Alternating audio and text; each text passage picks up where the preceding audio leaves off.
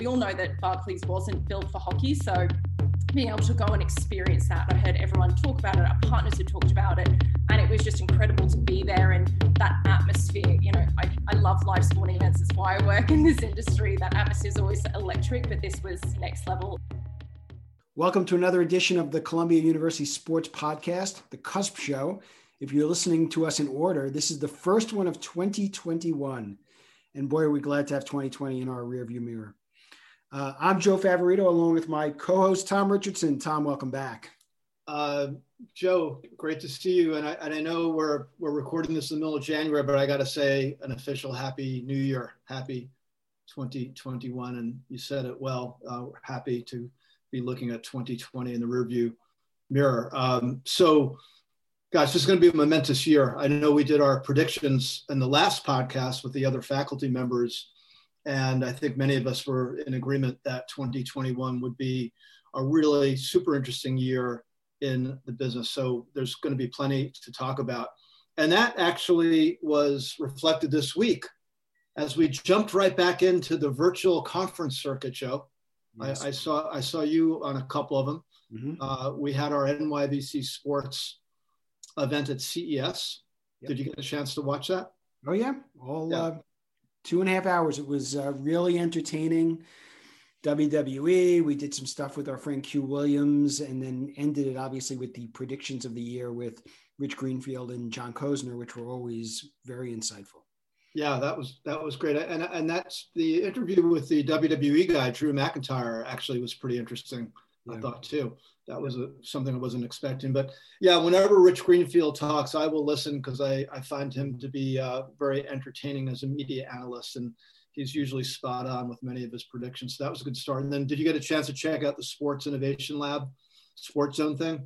I did. I watched for quite a while, and it was interesting to see their 20 most engaged teams, or 25 most engaged teams of 2020, and the way they presented it. And the fact that 8 out of the top 10 were European football clubs. And the other sport that was fairly well represented was the NBA. Interesting the way they did it. It was all about the pivot during the year, fan engagement, not having fans in the building, sponsor activation, really interesting. We should probably have those guys on at some time. So. No, the work they do at Sports Innovation Lab, I think is terrific. I'm a really big fan, and whenever they issue a report, that's a must read for me. Mm-hmm. It's a must study for me because I use a lot of it in my class and in my job. So it's always nice to see them do events. Was hockey mentioned? Any hockey teams on that list, Joe? I was going to say that there were no NHL teams in the top 25. Okay. But with that in mind, why don't we talk a little bit about hockey team? And we may have someone that can influence that for the next time they do that report. So I'm going to do a prediction. We talk about predictions. Mm-hmm. I would say if you looked at our class probably about 4 years ago, and you predicted that there would be a person coming from Australia with a legal background who would end up working for a hockey team in a corporate marketing position on Long Island, it probably wouldn't have come up. That would be my prediction. Yes, that's a good prediction. But we have that today, don't we? We have that, although it's not exactly quote corporate marketing. Okay. It's an even hotter part of the sports business called partnership activation. Partnership activation. That's the hot new phrase in the business, Joe. Come on, you got to get with it. So we're beyond thrilled to have an alumna of the program join us, a young woman who was a terrific student, a member of the Columbia sports management community when she was here, and remains involved as an alumna, and really happy to see how her career has progressed as she now is representing none other than the New York Islanders as the Director of Partnership Activation. And that is, of course, Nicole Hogan. Nicole, welcome to the show. Hello, thank you so much for having me. That was quite the intro. Especially the hottest part of the business, so I appreciate that. Well, I think one thing we've learned in the last 9 months is that, especially with some of the challenges with attendance, which we'll get into, and some of the other pressure points have been applied because of COVID, that partnership activation has become a highly scrutinized part of the business because there's so much money wrapped up in sponsorship. and partnerships, it's got to, in certain ways, be reimagined. So whether that's stickers on hockey helmets, I should say, logos on hockey helmets, or the decision to, and we want to get into this with you. I thought one of the most interesting decisions, Joe, of the last few weeks of 2021 so far was a decision by the National Hockey League to actually bring sponsor branding into the conference names. Yes. You saw that story. Yep. All right. And also, and let's not forget, Nicole and the Islanders are involved in the opening of a new building in New York, which will also be a. Oh my God, they're just really at the center of the business in so many ways right now. So Nicole, why don't we start with a little overview of what you're doing now and sprinkle in a little bit of your journey along the way. You don't have to do it necessarily linearly, but be good to hear some perspectives. So one note before she gets started, I remember the first time I asked Nicole to do the podcast when she was a student, and she said, "What could I possibly talk about?" Well, look at where we are now. So start talking, Nicole. Appreciate that, Joe. Yes, so working in the activation team with the Islanders. It's funny, obviously, I never sort of expected to work in hockey. And I think I confuse every corporate partner when we do a kickoff and they say, hang on, an Aussie working in hockey, this makes 0 sense, backtrack. How did this come about? So obviously, being an alumni of the program holds a very special place in my heart, as it's the reason I had the opportunity to meet the Islanders and get my job. Is when I started the program. Obviously, I came in as a lawyer looking for a career change, and everyone seemed set on what they wanted to do and, where they were heading by doing the program. And it was actually Joe who sat me down and was like, just speak to people, you'll figure it out. Like, you don't have to know today, figure it out. And I really appreciated that advice, as it kickstarted me networking, meeting with people, and everything came back to partnerships. And everyone was saying partnerships, business development, seems that that's where you could bring the most value. So in my spring semester, my second semester, I ended up in Michael Newman's sponsorship and sales course. And the final project was to select a brand and pitch the naming rights opportunity for, at that time, Belmont Park, now UBS Arena. And the guest judge happened to be John Ledecky, one of our owners, and offered me a job from that presentation. So a little bit of right place, right time, which is fantastic. Brought me on board. We didn't actually know what the job was going to be initially, which is crazy. It was just, they were in rebuild phase and offered me the opportunity to sort of get on board and building a brand new arena in New York. That was something I couldn't turn down. But then we started talking about partnerships and getting me involved there. And it's just an area I've always been really interested in since speaking to people and sort of understanding what that part of the business does. So ended up in activation. And I think, as Joe alluded to, a lot of our prep comes from, towards UBS Arena right now. Obviously, there's much to unpack here with, obviously, the new assets this season and how we're generating revenue, but a little bit of this, and then obviously a lot of prepping for that brand new arena. Yeah, and Nicole, where do things stand with that, timing-wise? So we're still on track. We were actually ahead of our timeline, which was fantastic due to having such a mild winter last winter. So when we shut down, I think, we never want to shut down. We always want to be ahead, but it didn't really eat into timing that much at all, which is really, really lucky. We're very grateful for that. So on track for the following seasons, the 21-22 season. So we'll be ready to go then. I was just reminded that, or I just thought of the fact that John Ledecky attended, Joe, that last in-person Columbia Sports Business Conference we had, right. Yep. Which seems like about 5 years ago, but I guess that was when was that? The fall of 19, I guess. It was. Wow. Okay, so Nicole, you were there. I kind of remember seeing you, that right? Yep, I was. I had never seen him. I was aware of him. I had never seen him speak, and I was pretty transfixed by that guy. Yeah, he really is good. And I didn't know that he had been in business with someone who was influential in my business, like Ted Leonsis, who came into the league when I was at the NHL, and then I ended up working a couple levels under him at AOL when I went over there. But very similar philosophy. Can you talk a little bit about him and kind of what, the way he approaches things. I know he's a big, like Ted, he's a big thinker. And he really is a step ahead of a lot of the other leaders I've met in sports. Definitely. I think, we're very, very lucky to have an ownership group that we have, an ownership group that really, really cares. I know John always says, always compares himself to Sparky in a suit, which we love. So he's so engaged with our fan base. He's a very obviously outward facing owner, and he's always at games interacting with fans as much as possible, and very much with the front office community as well. And so I think it's just been such a great leadership structure between him and Scott.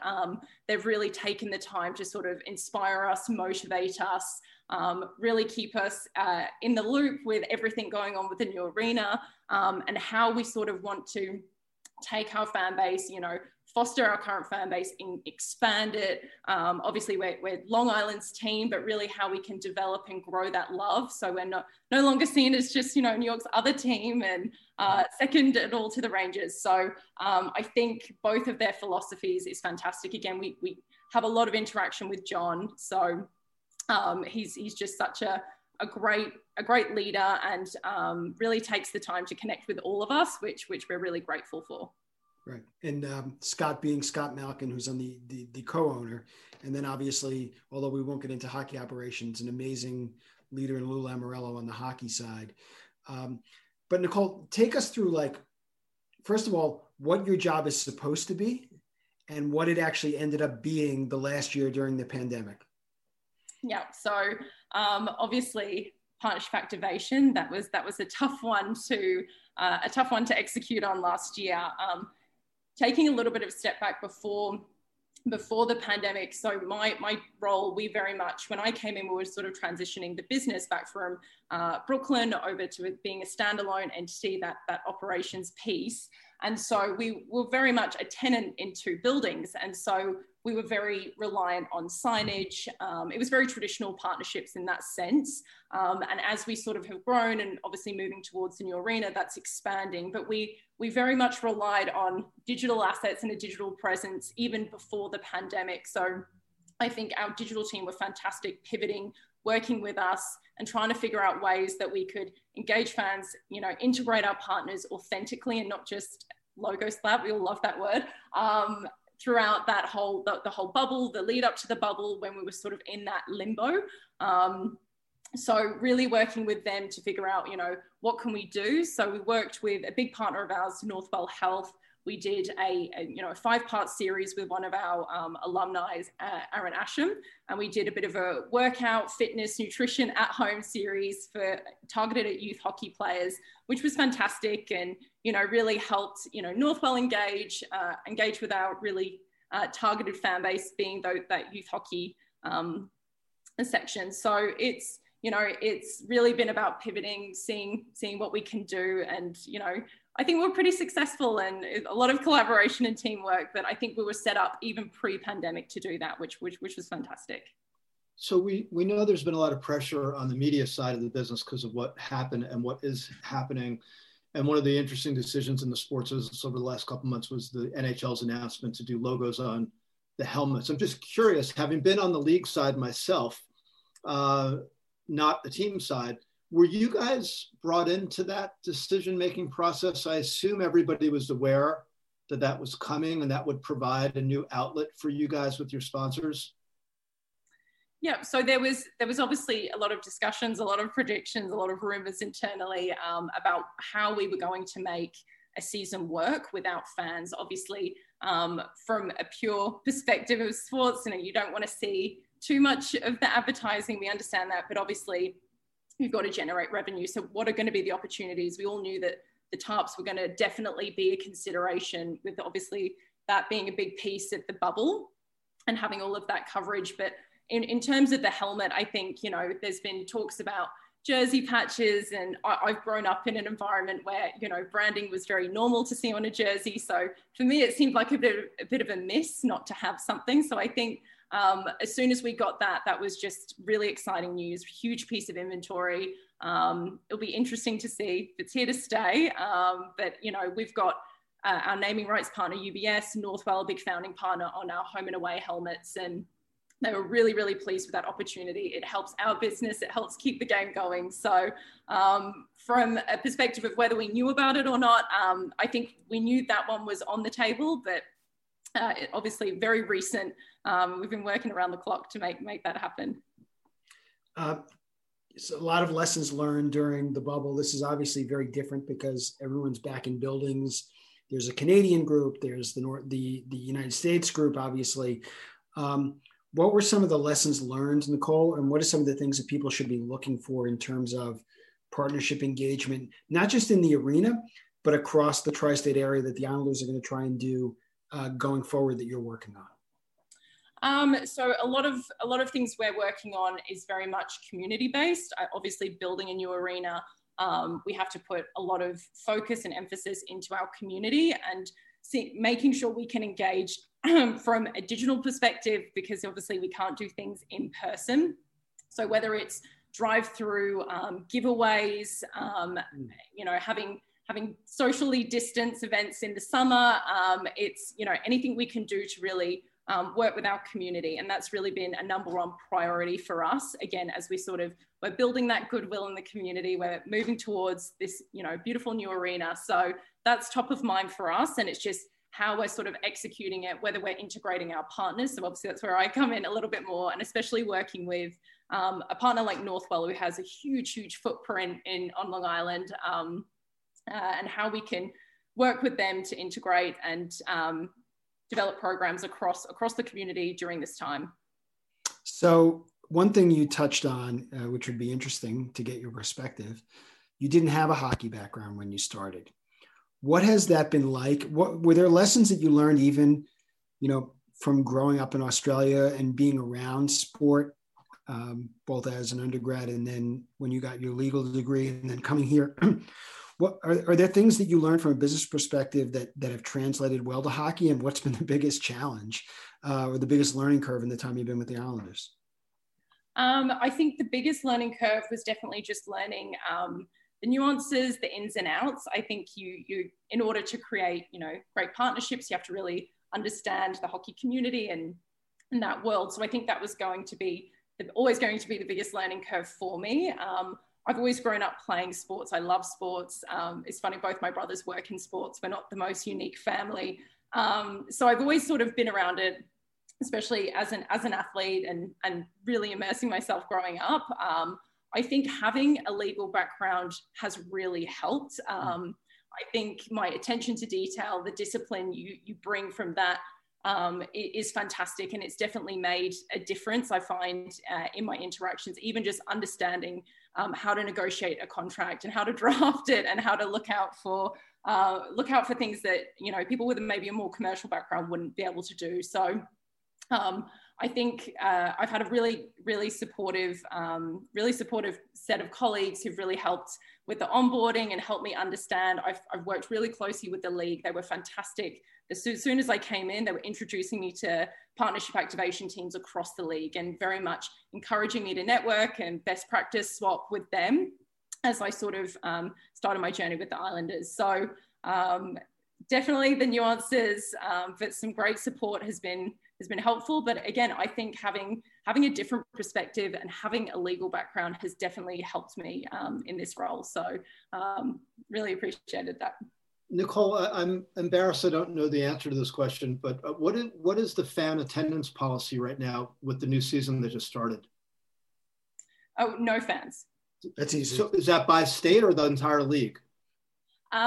It's by state, but yes, okay. we've got no fans in our building. And, so, you know, what just occurred to me, guys, is I know in the world of sports, we all know this, is that corporate hospitality is one of the lubricants that makes this business work.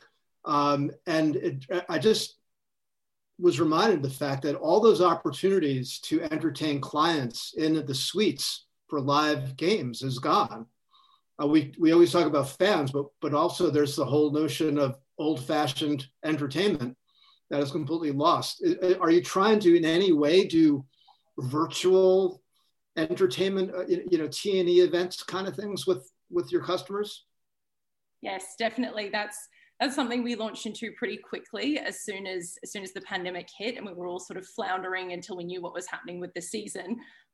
So we sent a lot of our corporate partners quarantine kits with puzzles and different activities and food and snacks, and then we kicked off our virtual events. And again, so lucky that we're building a new arena, so we had something to talk about, something to engage with, whether it was prospective season ticket members, whether it was partners. We had that touch point to talk about, to keep conversations going. You had to be sensitive with budgets and what was happening in respective businesses, so we could keep the conversation going till, keep the momentum going, so that once a deal could be revisited, it was a sort of a natural progression, and we didn't have that complete stop. So, we did some virtual wine tasting. We've had behind the scenes with designers. We've had our head booker on a call. Any way we can sort of engage, as I said, season ticket members or prospective partners in a more comfortable way. I don't know whether Zoom is comfortable by this point a little bit more, but doing our best to have those touch points and get people engaged, and not just be another Zoom event. I know we're all having a bit of fatigue with it. So it's definitely been a big priority for us, and something we'll continue until we get that little bit of normalcy back. And has the feedback been okay with all that? Because it sounds like you've really gone out of your way to try to make the best of a bad situation. So hopefully that's appreciated on some level. Yeah, well, I think when you send people wine for a wine tasting, that's a tried and true solution, right? Yes, so it's a easy solution there. So we've had some great engagement. We've worked with our alumni too, and had them on board, which has been fantastic. Nicole, talk about the arena, going from Nassau Coliseum, which interested to get your perspective on playing there when actually fans were in the stands before the pandemic, to a new building, the challenges and the opportunities, not only just for the Islanders, but how the Islanders and their brand now fit into a marketplace that is highly competitive, with three hockey teams that most people may not realize who aren't from the New York area: the Devils, the Rangers, and the Islanders, and how that competition plays out, and the value of going into a new arena from the Coliseum. So starting with the Coliseum and that experience, to what fans will get when they get to the new arena in Queens. It's not in Queens, it's actually in Nassau. I think the border of Long Island and Queens. Right. So Nassau Coliseum. So we had our first game back there when I started in the fall of 2018.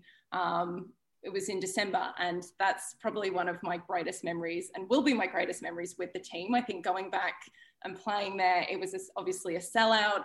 It was a really beautiful thing to see. We had the fans all singing the national anthem, and it was just incredible. And I think, we all know that Barclays wasn't built for hockey, so being able to go and experience that, I heard everyone talk about it, our partners had talked about it, and it was just incredible to be there, and that atmosphere. I love live sporting events. That's why I work in this industry. That atmosphere is always electric, but this was next level. It was special. It was incredible. And I think coming back was great. I think the best part of UBS is we're taking what we can from Nassau and trying to integrate it from that perspective. They've, our ownership have worked with sound engineers to work out how do we get that level of acoustics, what can we do to make sure it still feels intimate. I did a construction tour in December with some clients, very socially distanced, and we went to the construction site, and I went right up to the top, and there's going to be no bad seat in the building, and you still get that feeling of intimacy, which is incredible. So I think they know the challenge of having to sort of get fans on board. There's such great, rich history at Nassau Coliseum that as we look to the future and really solidify this state-of-the-art NHL-ready home, it's sort of taking the best parts and then expanding from there. And then talk about the team, how the Islanders, from a partnership marketing standpoint, fit in a very crowded space, carving out a space between the Rangers and the Devils. Yeah, I think it's, we're targeting some of our partners are similar. We've obviously got some very local Long Island businesses that we work really well with, have been very big supporters of the team for the past however many years. And so it's working out how we sort of target target businesses, targeting companies that are, you know, on that next level, and have targeting naming rights and those founding partnerships, and still integrating our local partners as well. You know, it is a crowded market, but I think the Islanders have a great story. They've got a great history, which a lot of brands are really connecting to and really resonate with. And I think with this new opportunity, you know, it's the last building in New York for quite some time. It's a really special opportunity to be a part of it. And really, you know, we target clients, try and give them that really personalized, customized experience, which, you know, they might not get elsewhere. So, but still be in that great New York market. So, yeah. Hey, Nicole, just one more question on the new building. Obviously, there's been a lot of talk in the industry the last few years about the importance of keeping up technologically when new construction is done. Are you privy to some of the technology enhancements and facets that are going to be included in the new building? Yeah, that's less of my wheelhouse, but Yeah. You know, as we work towards, you know, we're given overviews of what, you know, the specific teams are working on, whether it's, you know, that 5G tech, you know, the state of the art LEDs, scoreboards, all of that. We're working on building our app and making sure we take some of the pain points from the Coliseum and really address them. There was, you know, very long queues for bathrooms and concessions. So how do we address that with making everything cashless, concession stands, a lot of grab and go, things like that. So, and I think in a COVID-19 world as well, that's obviously going to impact some of the tech as well to make the experiences seamless, but as safe as possible. So that raises an interesting question, Tom, before we get to our last two.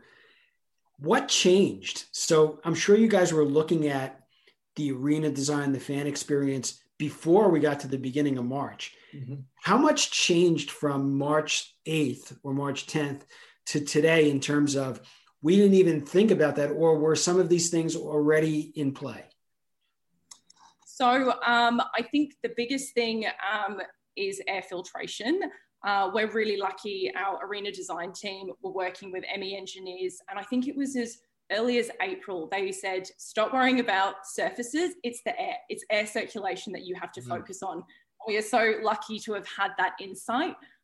So we're able to sort of work on that state-of-the-art air circulation and filtration. And we're even working on designating, you know, different filtrations between suites and locker rooms, and it's not all the same. Because obviously that the virus is airborne. So the fact that we had such great insight so early, we were able to really pivot. I know that, you know, on a local level, we're going to be having, you know, the UV technology and surface disinfectant. But I think the fact that we could pivot so quickly with that insight was fantastic. And I think as well with touchless and cashless, that's a huge thing. It was definitely in consideration, but obviously became top priority. So similarly with concessions, again, we were moving towards a grab and grow sort of model from research showing that fans, you know, just want to get in, have that seamless experience, be able to move quickly so they can get to their seats. Again, it became more of a priority. So I think it's very unique that we were able to pivot, and really lucky that we still had the time to be able to implement probably more comprehensive solutions than if we were just modifying an older arena. Great. Joe, I would say that I, for one, as a fan, as someone who attends events, hopes that what Nicole just talked about actually becomes reality, and that these simple old world analog problems of long lines for bathrooms, long lines for concessions, horrible experiences in parking lots, nothing to do with technology, all three, or except maybe e-commerce, because cashless will be probably the new norm. But it feels like once and for all, we got to solve that problem. The last time I went to Yankee Stadium, which I think was 2 summers ago, we were all so frustrated with the lines just to get a beer or a pretzel. It was crazy, 10, 15 minutes of waiting.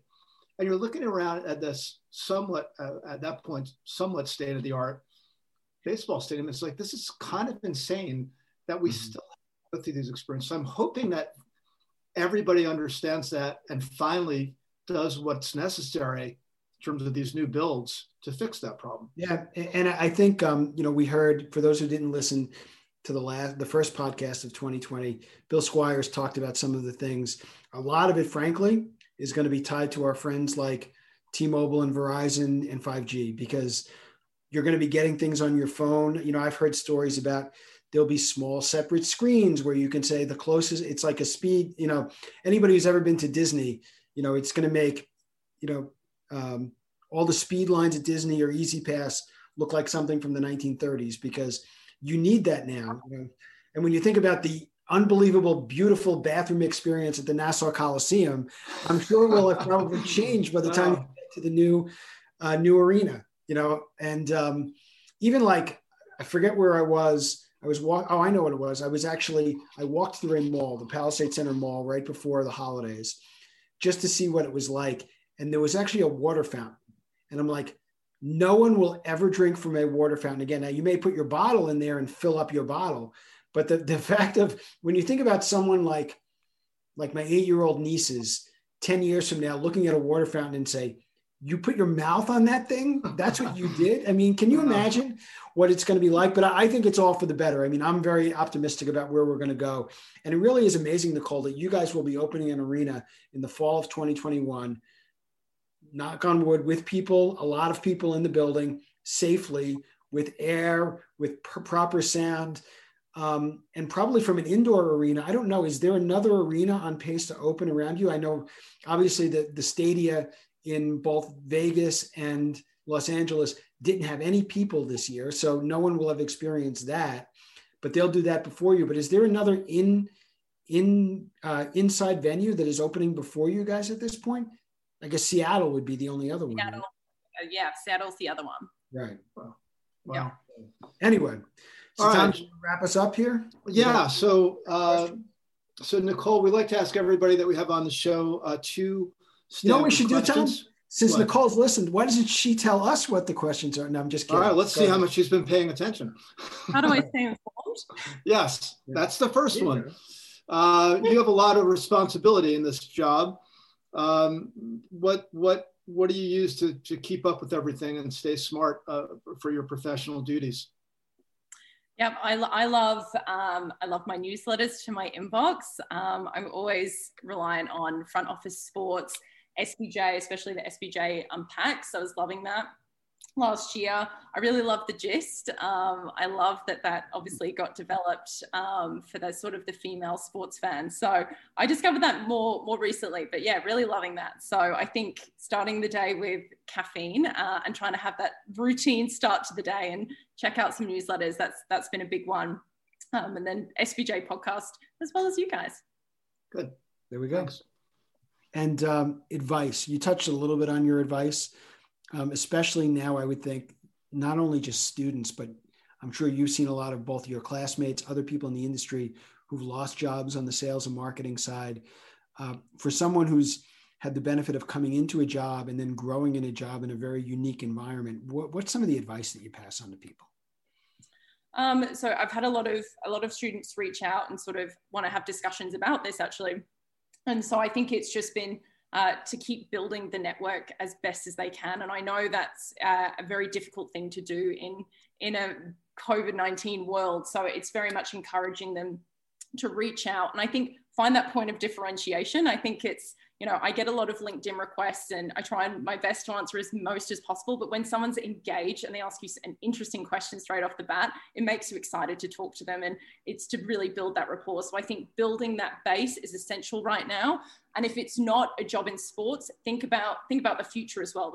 Sports, live events, it's coming back. We're all very excited for that. So how can you skill up and how can you maybe find a job that will provide you a skill and allow you to transition? Because when jobs are opening, you want a little bit more than just that interest in sports. You want to be able to bring a skill and bring some value. So it's just network and see how well you can utilize your time right now. If it's not the dream job just yet, how can you plan to get there?